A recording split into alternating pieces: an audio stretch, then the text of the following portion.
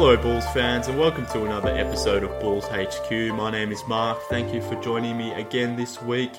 I recorded a podcast last week and the Bulls happened to be on a 2-game winning streak at that point. And honestly, when I was sort of planning out this podcast for this week, I did not expect to, open the show with another spiel about the Bulls being on a winning streak, a continued winning streak. But look, here we are. The team is on a 5-game winning streak and I guess up is down at the moment. Black is white and everything is just in complete reverse. So I don't really know how to process all of this myself. So joining me today on the podcast is Will Gottlieb from The Athletic. He's going to be on here trying to, help make sense of all this, of what's going on and how the Bulls are winning these games and looking like a completely different team. So, Will, appreciate you jumping on.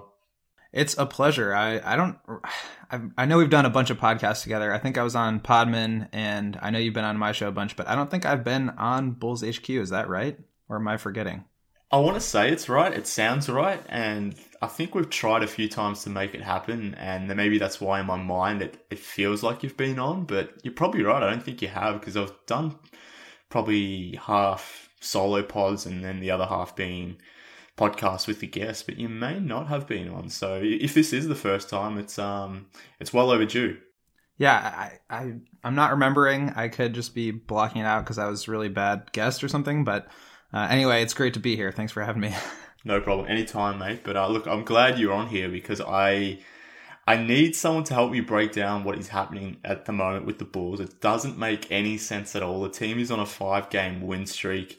They're doing it on, I guess the way they're playing has been completely unsustainable. And it really, if you just think about probabilities, it makes no sense whatsoever. So I want you on here because you're an analytical mind. You're obviously a very talented Bulls writer, and I need someone here to really help me explain to myself as well as my listeners because it does not make any sense. How are they doing this well? I don't get it.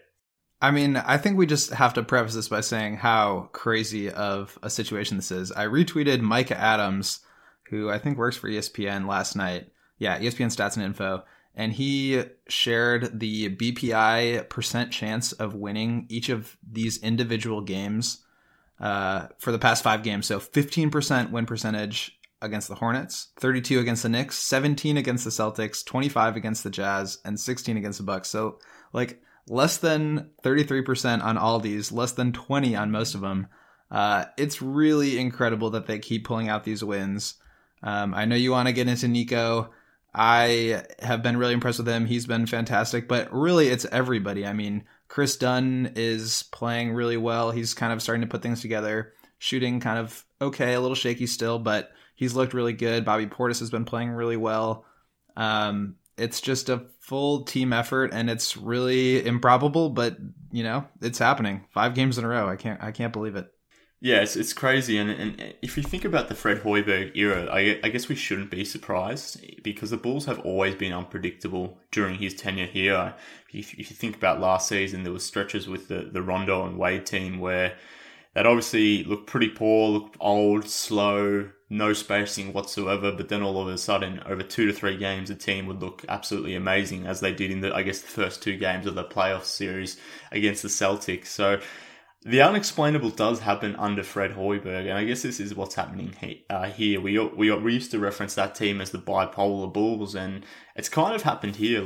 I was looking at the the offensive rating and defensive rating of the team between games 1 to 23 and then games 24 to 28. It's literally the exact opposite. The team was 30th in offensive rating, 28th in defensive rating, and 30th overall in net rating. And through this 5-game winning streak, they're 12th in offense, 4th in defense, and 4th in net rating, which is just ridiculous. And you obviously mentioned the players that are contributing to that, but it still doesn't make sense to me. Even if players are improving or playing much better, that to go from the 30th ranked team or the 30th ranked offense to all of a sudden the 12th, it's truly bizarre. It is bizarre. And I think a lot of it is just some regression to the mean. During that 10-game losing streak, I don't think there were a few games in there where they probably should have won. There have been a few games in this 5-game win streak that they probably should have lost. So, and this is something that I talked about on my show with Stefan No, is that I think it evens itself out. 5 games in a row is definitely more than I thought. And it's like a quarter of the amount of wins that I thought they would win all year. And to do that in 5 games is pretty crazy. But I do think like some of the stuff that we're seeing out there is sustainable. Some of it, not so much. Like they're shooting a super high percentage. I don't know the exact number on mid-range jumpers during this win streak. They're just going crazy from 3. I mean, it's all these things that are just falling right. And as you said, I mean, it's totally in line with what we've seen over the Fred Hoiberg era. Like, the couple wins that they had in Boston in the playoffs last year, the TNT streak continuing. I mean, it's just like all these crazy, inexplicable things that it's just coming to fruition somehow. Yeah, exactly. So let's talk about what they are doing so that is, I guess, sustainable and potentially we need to worry about in terms of the ramifications for a tanking season. So let's talk about that. And I guess where I want to focus on is the power forward rotation as well as this improved bench, because to me, that's not going to go away anytime soon. And that's really made the Bulls a completely different team. And they've got, I guess, an 8 to 9 man rotation now that at minimum, if they play this hard and compete every night, they're going to be in a lot of games. Yeah, the addition of Nico back into the lineup has really changed things. Just pushing everybody back in the rotation. I know Markkanen has been out these past couple of games with those back spasms, which is a little frightening, but limiting Bobby's minutes, who can just kind of hemorrhage points defensively.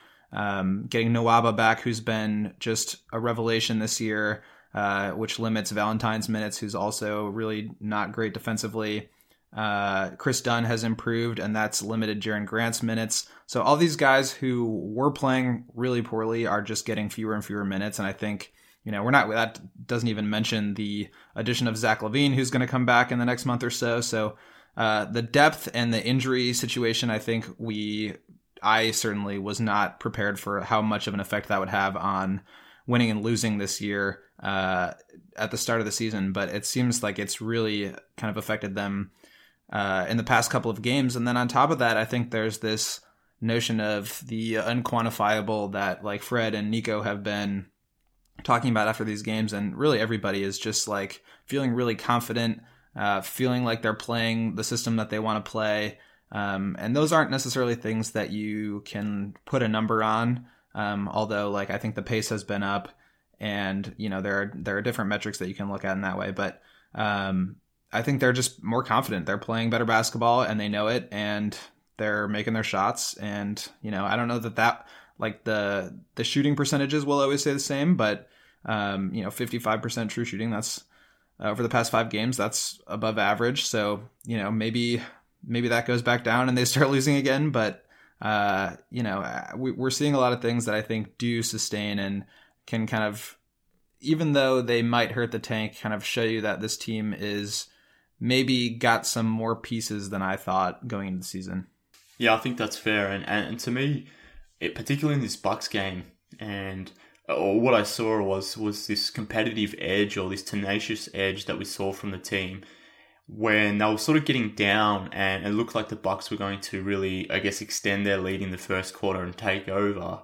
Typically, that's where, I guess, the Bulls team of the first 20 games would have folded, particularly going into that second quarter. That's where the team really lost a lot of games in that second quarter when Fred had to insert guys like Pondexter or Antonio Blakeney or Paul Zipser, even Cade Felder. These sort of players that probably aren't really NBA players and shouldn't be in a rotation for a good NBA team. He was having to rely not on just one of those guys, but 2 or 3 at a time in a rotation. So just erasing those guys from the rotation and replacing them with Mirotic and Portis and David Nwaba, it's completely changed the complexion of the team where you can actually, it's almost palpable, the team's confidence.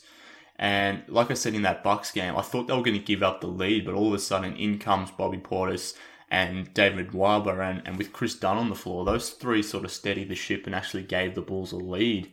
And I was sitting there at halftime thinking, okay, the Bulls are up here 59-58. Any other game, maybe let's say it was game 10 of the season, they probably were down 20 points at that point. Absolutely. And I think, you have to put Nikola Mirotic into that situation as well with the more passable defenders on the floor. I've always been on Nikola Mirotic Island in terms of not only him being kind of misunderstood offensively, but I've always thought he's been a very solid above average defender positionally. Obviously not a rim protector, but knows where to be on the floor, can kind of jump passing lanes and get out and get some steals.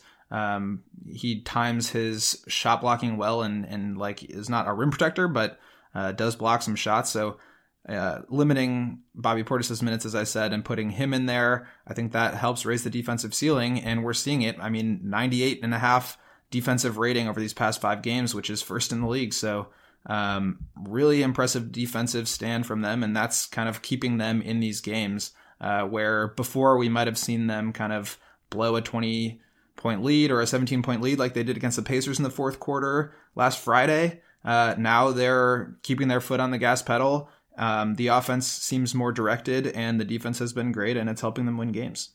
Yeah, it is, and it's like I said before, it's completely baffling. So let's talk about the unsustainable stuff, because to me that's more fun to talk about, I guess. And one of the surprising things about this team at the moment is, I guess, the dynamic between Bobby Portis and Nikola Mirotic. So I think it would have been completely justified and completely normal if the two came together, or couldn't come together, I guess I should say, and weren't able even to share the floor together, given what happened in the preseason. It's just crazy that one guy broke another guy's face. They were both in an altercation. You would think that would end the relationship to the point where they wouldn't actually want to be in the same room together. Yet here they are on the court together, playing most of their minutes together, or not, well, at least a good chunk of their minutes. And they're not just playing well together, they're absolutely dominating teams. So it's a small sample size, only 54 minutes, but the Portis and Mirotic combination is outscoring their opponents by 34.3 points per 100 possessions, which is just bonkers. So 54 minutes isn't a huge sample, but it's big enough to suggest that this pairing is working really well. Now, to me, I assume it's unsustainable based on their shooting numbers. The Bulls at the moment over the last 5 games pretty much getting 35 points from Mirotic and Portis combined, and both are shooting over 50% on threes through that stretch. I'm assuming that's going to be unsustainable. The 3-point stuff is, I think, just between them, obviously Nico's not going to continue to shoot 50% on threes. I don't know exactly what Bobby's been shooting. That's going to go down. If there's anything we know about Nico and his 3-point shooting, it's that it's inconsistent. And so that I feel pretty confident in. But the team is shooting 25% of their field goal percentage. 25% of their shots are coming from 3. And I don't think that the percentage is that much different. I think it's actually lower than, I'm looking, percent of points on field goal percent on threes is 34% on the year and 25% over the last 5 games. So they have been shooting a lot of threes, but that isn't necessarily what's winning them games. I think it's more the mid-range attempts that are just going crazy. We've seen a lot of step-in twos. We've seen a lot of face-up from the post from Nico and Bobby, and they're shooting 63% on those over the past 5 games, up from 55% on the season. So I think that's where they're scoring a lot of their points and maybe won't necessarily sustain. Yeah, I think you're right there, but at the same time, they are playing a confident brand of basketball, and whilst their percentages will come down, I'm not sitting here thinking that either are suddenly going to regress to a player that I guess is going to be non-effective at all. They still look like they're going to be quality players, and they're both guys that really thrive when they've got the opportunity to be volume offensive players. So once Markkanen is back, it'll be interesting to see how Fred manages this situation, because it'll be his first real test in the front court of how to balance 3 guys at power forward that are actually worthy of 20 to 25 minutes each. So I'm interested to see how that plays out once Markkanen is back, and hopefully that is very soon. But we've obviously been talking a lot about Nikola Mirotic, but I wanted to really expand on his game, obviously, because he's been back and looking like an MVP all of a sudden. But you wrote a good piece up on The Athletic about, I guess, how he's playing and how he's putting it together. So given that you're on, I wanted to reference that article and really dive into it and sort of explain to the listeners how Mirotic is going about this, because it's not just about the 3-point shot. He's playing a complete basketball game at the moment. I think that's exactly it. The past couple of years, he's been playing like fourth or fifth fiddle, watching Jimmy and Dwayne Wade kind of isolate from the mid post. He's been relegated to the role of spot up shooter, where he is good at shooting from the corners, but not very good at shooting from above the break. And I think it's just kind of a misconception in, what kind of player he is. I think he's much better with the ball in his hands. I've advocated for a couple years now to put him in more pick and roll situations, whether it's handling or as a roll man. I think he can do both. And we're seeing that now. I mean, he's bringing the ball up the court and pulling up for three. He's getting deep into the low post and like scoring on guys when they switch a smaller guy onto him. Just destroyed Marcus Smart, who's a great post defender against the Celtics the other night, but also would blow by Al Horford and get to the rim. So he's really just doing everything. I think, as you mentioned, the confidence is huge. He's just shooting the lights out. Like I said, I don't know if that's going to sustain, but it is just good to see him kind of playing a more complete offensive game. And I think that that opens things up for him, right? Where so if he's defended on the 3-point line, he can still break you down off the dribble or get into the post. If there's a guy that's too big on him in the post, he can kind of face you up and go by you or do a step back jumper. I mean, he's just showing so many offensive moves right now, and we just haven't seen this since really his rookie season. Yeah, exactly. And I was going to bring up his rookie season, but there's been other points in his career as well when he's had these sort of outbursts, and I guess the narrative around Mirotic is that he's an inconsistent hot and cold type player that, every now and then will have these sort of scoring outbursts, particularly in March, but outside of that, he's not necessarily a productive player. And I've always challenged that notion because, or thinking that it was more to do with role than his actual ability.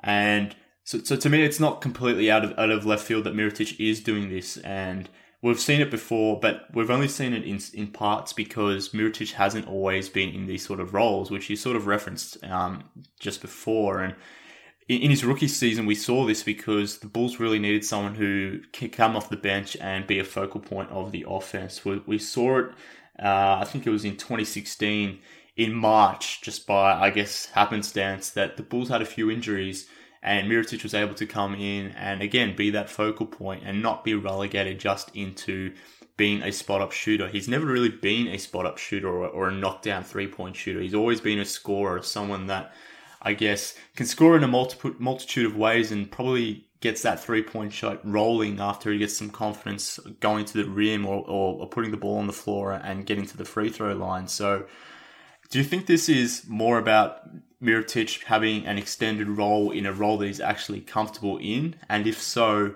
have the Bulls been, I guess, misusing Mirotic for the last two seasons? I mean, this kid was, in his early 20s, the MVP of the Spanish League. And then he comes over and shoots 60% of his shots from three. I mean, that is not the right way to use Nico. This is the first year where he's been under 50% of his shots from three. He's right now at 46. The second lowest was his rookie year when he was at 50%, which was still really high. I think the other thing with him is getting to the free throw line, which really bolsters his efficiency. Right now, he's shooting an otherworldly 67 true shooting percentage. That's not going to stay as high as it is. That's like Steph Curry 2014-15 level. But he has the highest free throw attempt rate since his rookie year. It's 33% as opposed to 45%. But the past 2 years, it's been 20 and 30%. So much, much better getting to the free throw line. And like I said, diversifying his offense. And I think that opens up all these different scoring avenues for him. And I think the fact that the Bulls don't really have anybody that can create their own offense, I think he's the best person at doing that on the team right now. And we're seeing him do it really well. The degree of difficulty of these shots is not going to be getting any easier as teams kind of decide they want to game plan around Nico, because he's the one that's kind of opening up all the offense for everybody else right now. Obviously the assists aren't there, but just the scoring is kind of attracting a lot of attention. And so that's going to become harder and harder. But I think this is absolutely the role that Nico is kind of built for. I think there's a middle ground too, where he can kind of be a second or third option as opposed to a first option, or a fifth option. But I think this is more along the lines of the Nico that, the Nico truthers like you and me have been hoping for.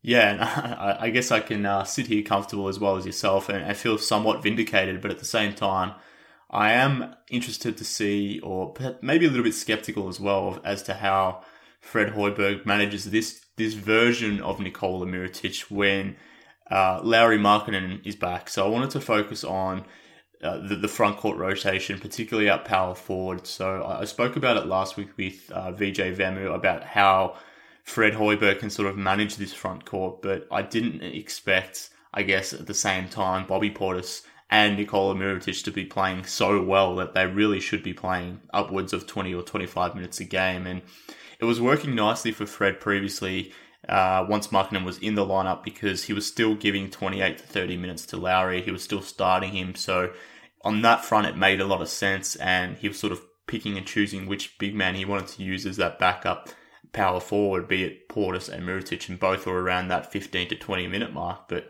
based on the way they're playing at the moment, there's going to be, I think, a little bit of an adjustment here. So if you're Fred Hoiberg, how would you be managing this situation at power forward? Well, I think it's not necessarily limited to power forward. There's some news that happened just a couple of minutes ago, recording this on a Saturday afternoon Central Time. But Chris Felicio was assigned to the Windy City Bulls. I think he's pretty much out of the rotation, and I think that we're going to see a lot more of Nico and Bobby both playing backup center as Markkanen comes back. They've been playing together, so they have both been playing the five just a little bit, but I think that we're going to see more of these 5-out lineups. I think that's more along the lines of what Fred wants to do. I'm excited to see more of Lauri and Nico. I think that could be a really fun pairing in the front court. It's mostly been Bobby playing backup center, but so that kind of leaves you with 4 guys instead of 5 to manage in that front court. And I think also, like, you're gonna not see Zipser playing anymore 4. He was doing that just a little bit when Nico was out. So I think those minutes will kind of normalize in that way, and there's going to be just a lot of different pairings between those two. But I think ultimately you have to play Nico, you have to play Lauri. Those are like the 2 guys that you have to play.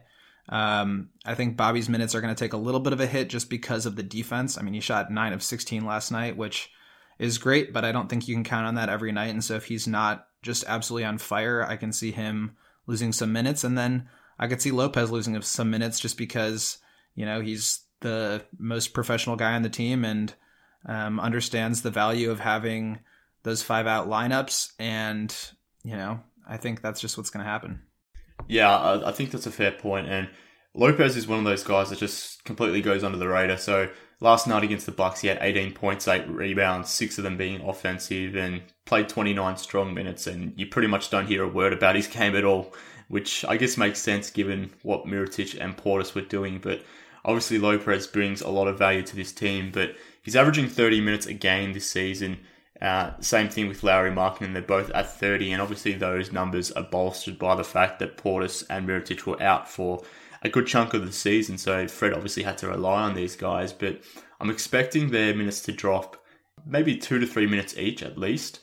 Do you think Lauri will lose minutes? That's about right. Yeah, I think probably a couple. I don't think it's going to be slash and half or anything like that. It certainly better not be.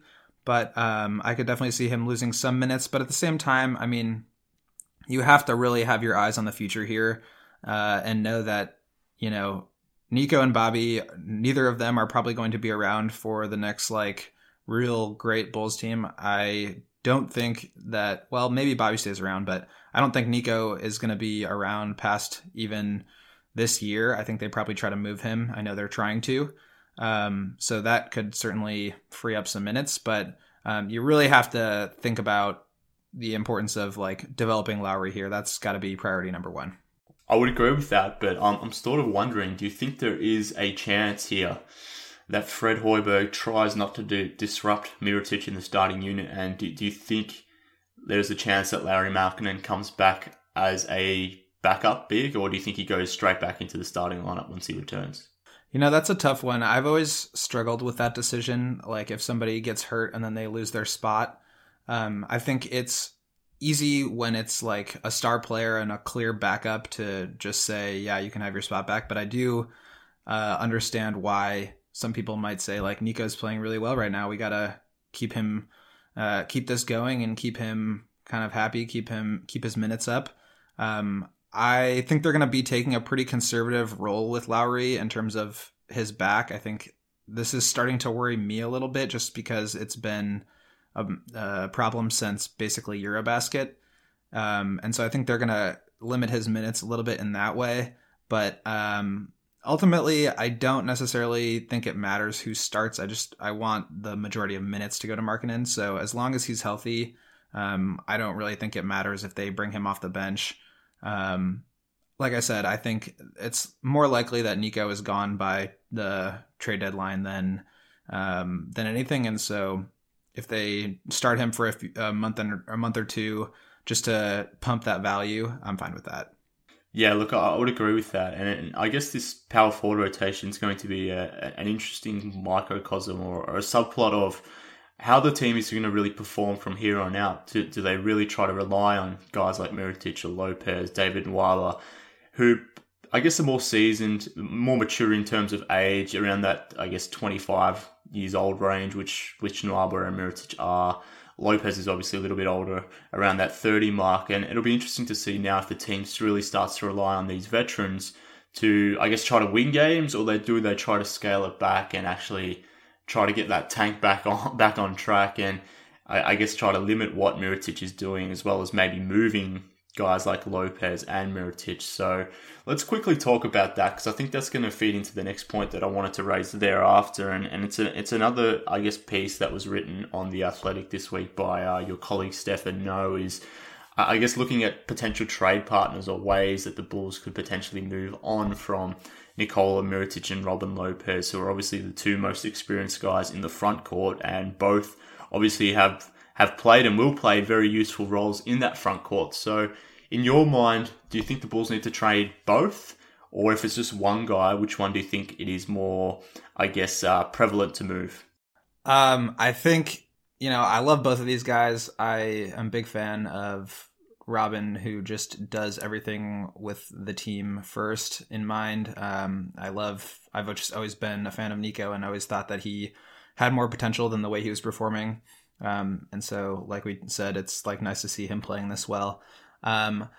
If you look at it from the perspective of other teams who are trying to compete right now, who are the ones that would likely be looking at a guy like Nico or Robin Lopez, right? Because they're a little bit older. You want, a couple of years on their contract remaining that they're both on pretty like team friendly deals.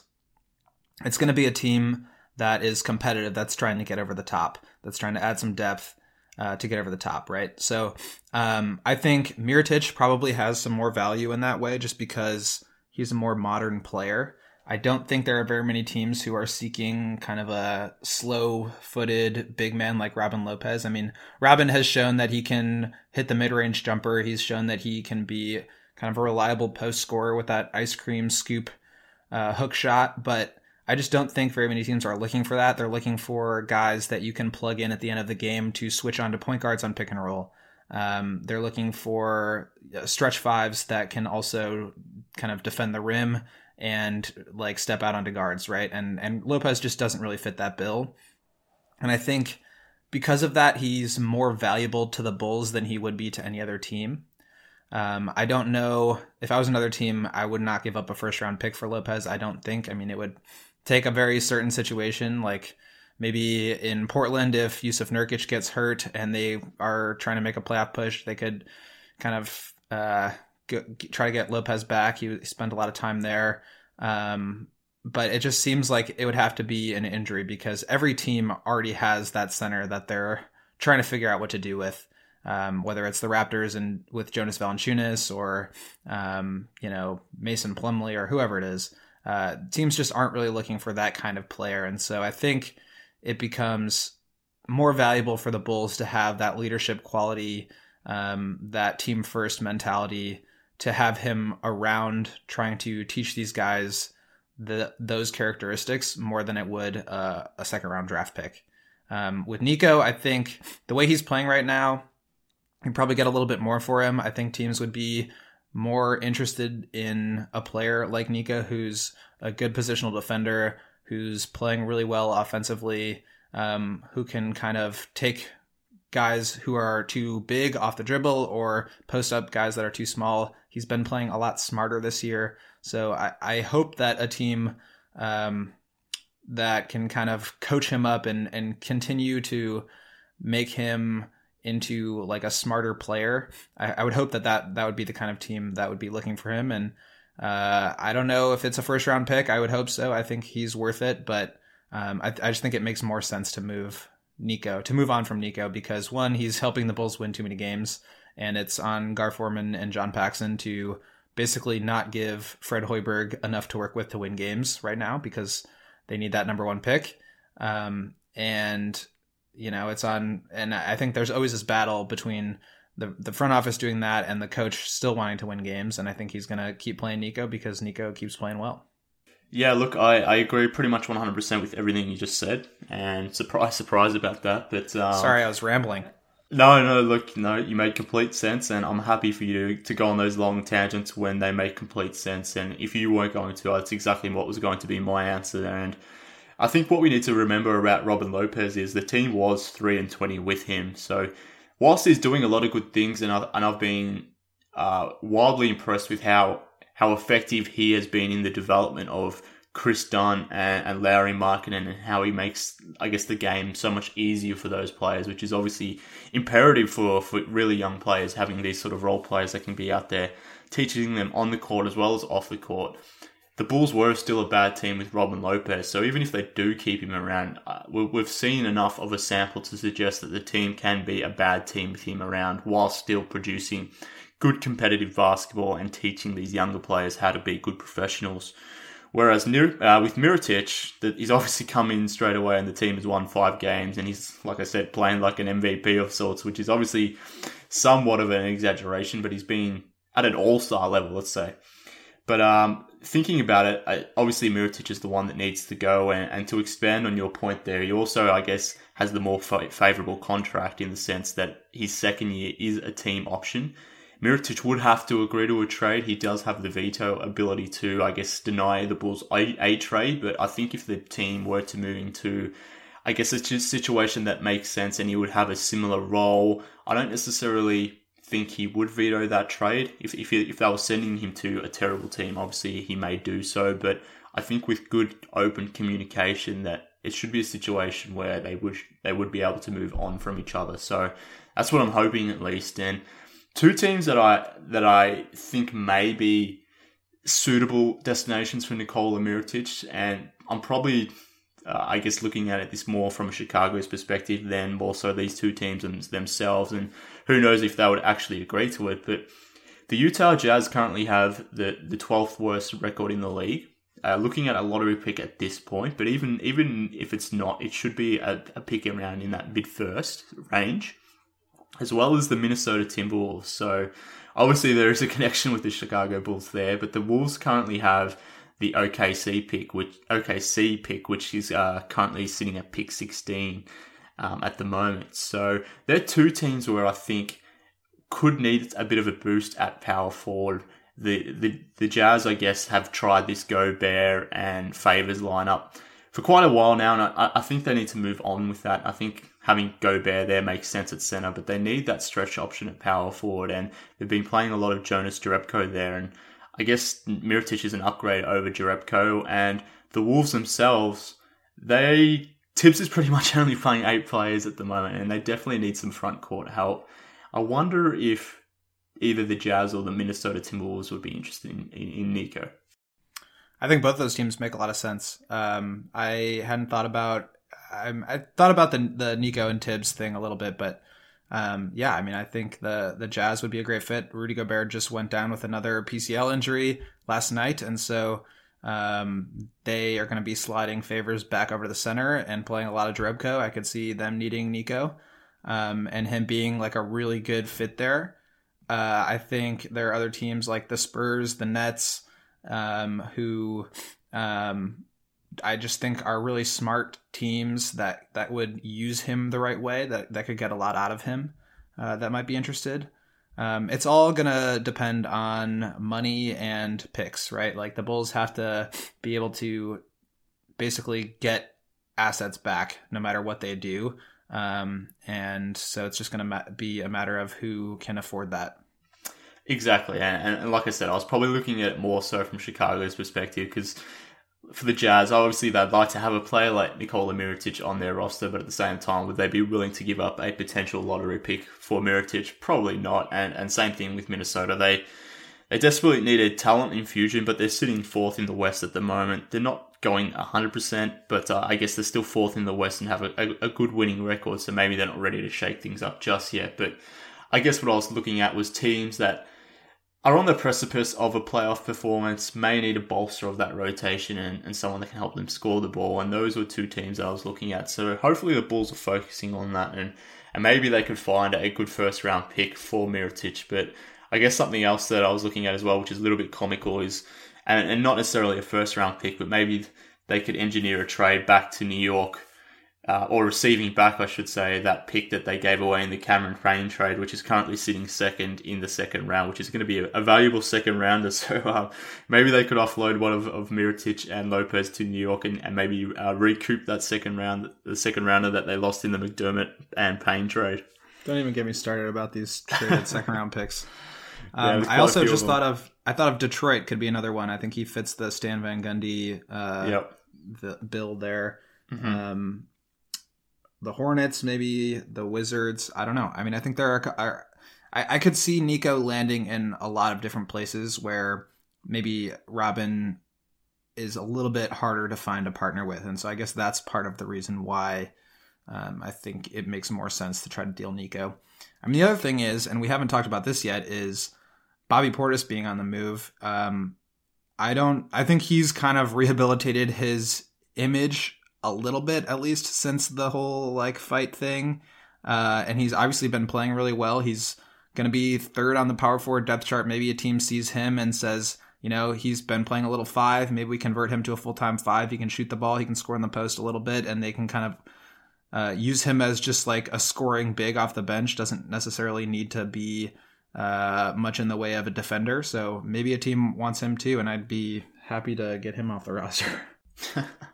Yeah, look, I was pretty adamant that I didn't want to see Bobby Portis back on this roster after that incident occurred, but he has been playing really well, and yeah, maybe he is the option a bit at the same time. Of the three that we mentioned, he's probably the least likely to go, because whilst Mirotic was involved in that altercation, he was the one that had the broken face. He wasn't one that threw the fist, so that's hard. That's a hard image to rehabilitate, and even though he's been playing better, I think the Bulls are going to be stuck with him to a degree. But yeah, maybe he is an option as we get closer into January and February. Maybe things change a little bit. But the reason why I wanted to talk about those trades was, I guess, that it may be necessary that the Bulls need to pull their finger out, I guess, and start making some moves around these trades, because the team is playing obviously a really competitive brand of basketball at the moment. They're 5-0 over their last 5 games, but even if they were 2-3, I think the team is looking completely different now to the one that we saw in the first 20 to 25 games of the season.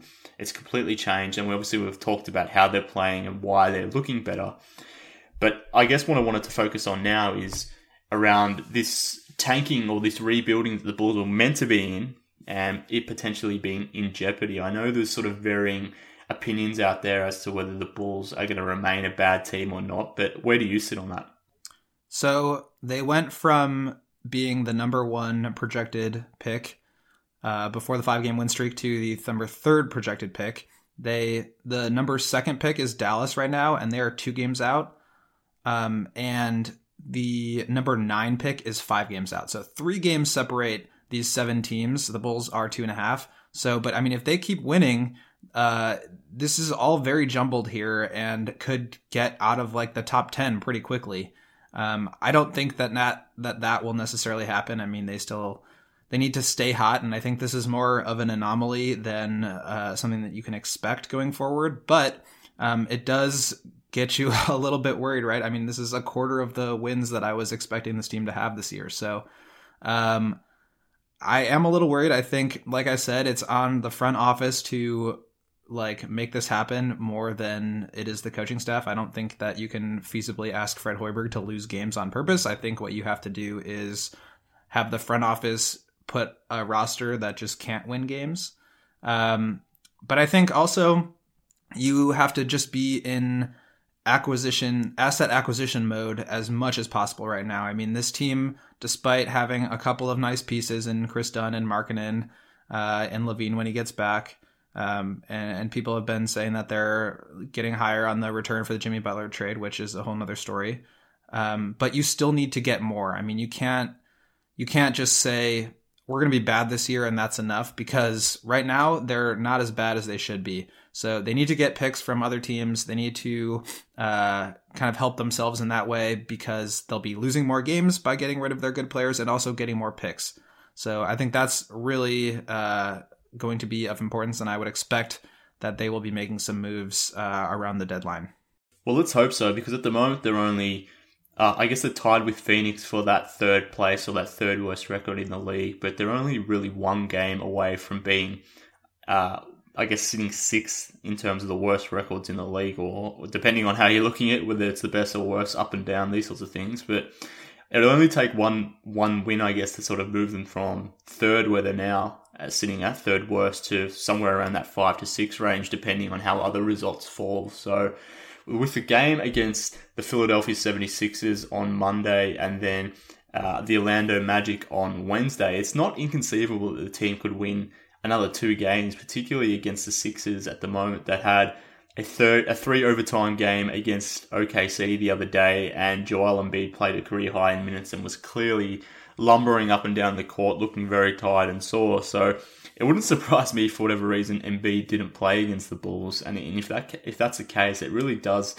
extend the opportunity there for the Bulls to continue on their winning ways. So I am slightly concerned about the tank, and I know that there's been some smart people out there suggesting that the team is going to remain a bottom 3 team, that this obviously is somewhat of a variance, things are unsustainable, and it will eventually even itself out. But at the same time, the team does look completely different, as I mentioned before. They look a lot more competitive, and once Levine is back and you sort of can take away Paul Zipser and even Denzel Valentine's minutes and put in Zach LaVine instead, again, that bolsters that rotation for Fred Hoiberg once more. So they really need to look at these Mirotic and Lopez trades, particularly Mirotic, as we sort of discussed, because I am one that isn't getting too concerned, I guess. I think that obviously we have to wait until January 15th to trade Mirotic, but at the same time, they have racked up 5 wins, and those 5 wins will count at the end of the season, and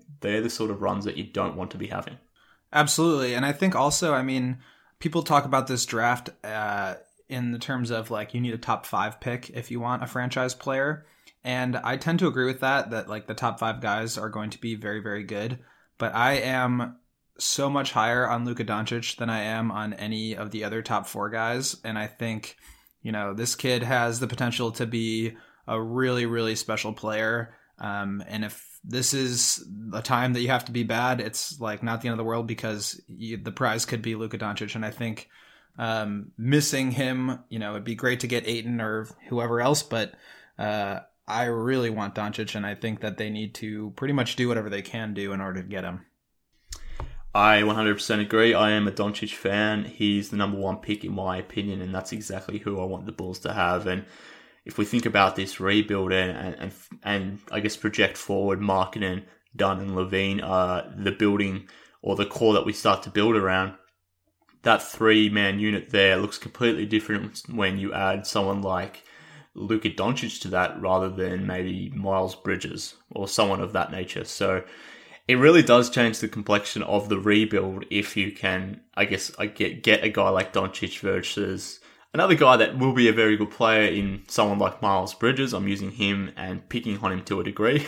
Obviously, you can tell that by the tone of my voice. And whilst he will be a good player, he's not exactly the type of player you want to get in year 1 of the rebuild, where I guess this is probably where the Bulls are going to be at their worst. So it is really imperative for the team to get high as... Go ahead. I was just going to say, to use the jargon that the front office uses or has used in the past, like Levine, Dunn, Markkanen, I think those are all guys that you build with. I think Doncic is a guy that you build around. And I think you can probably say that about Ayton too. But I'd be really happy with Ayton, but I think Doncic is far and away the best prospect. I think he's going to be far and away the best player of this draft. I think he's probably going to be like, I said this on my show, top 15 to top 10 player in the league at some point in his career. He's that special. And when you put Dunn, Levine, Doncic, Markkanen, and center out there, I think that's like a lineup that you could potentially be kind of scared of in the East. Yeah, and whether it's Doncic or whether it's Ayton, they're both guys that play a role or play a position that the Bulls need. So they make complete logical sense to add either of those guys. And as a fan, looking at this rebuild, I think the rebuild goes along much quicker and it will be much more successful, I should say, if they, I guess, really start to prioritize the tank now and really lock in into one of those top 2 or 3 positions and try to get one of those guys rather than keeping this thing afloat and keep running with it and maybe end up with the 8th pick in the draft or something like that. I think that would be catastrophic. Maybe that's me being a little bit dramatic, but at the same time, I'm all about the losses at this point whilst developing talent. And I don't really want to see guys like Mirotic leading the Bulls to winning streaks, even though it is, I guess, somewhat of a justification for like you and I, 2 Mirotic fans. It's awesome seeing him play this well, but at the same time, it's probably not what we want to see for the Bulls from a long-term perspective. But I am a little bit worried, but we'll see how this goes out. And they do have some tough games coming up as well. So they've got obviously the Sixers and the Magic, which I spoke about before, but thereafter they've got the Cavs, the Celtics, and the Bucks on the road. So there's 3 games there that potentially could help maybe restore things back in order, but we shall see. But that's pretty much all I had for today. So Will, I appreciate you coming on, mate. And like we said before, if it was the first time, I really did enjoy this catching up. It's always fun talking to you. Where can people follow you online? You can follow me on Twitter at Will Gottlieb. You can subscribe and read my articles at The Athletic, which I hope you all do, and listen to my podcast with Stefan No, Bullcourt Press, which we tweet all of our episodes out, so you can find those there if you liked what I had to say. And I can't remember whether or not this is the first time I've been on the show, but it was a pleasure. Thanks again for having me. No problem at all. We'll do it again sometime, and I guess people, if they're listening to this show or following Bulls HQ, there's a good chance they already know about Will, but I would also just to double down on that point, I would suggest definitely getting a subscription to The Athletic, because obviously Will is on there, but there are a lot of good Bulls writers on there, particularly Stefan No and Darnell Mabry along with Will. They do probably the best work covering the Bulls online, and I would definitely suggest getting a subscription to The Athletic. And given that it is Christmas time, well, it's probably an opportune time to actually get a subscription. Yeah, I don't know what the codes are to get good deals, but I would imagine that there will be a couple of good ones around Christmas, around New Year's. So look out for those. And we have a code on our podcast that gives you a little bit of a discount, I think 25% off. So listen to our show and you can find out what that is. Exactly. So, Will, thank you for joining me, and we'll catch up soon. Absolutely. Thanks again.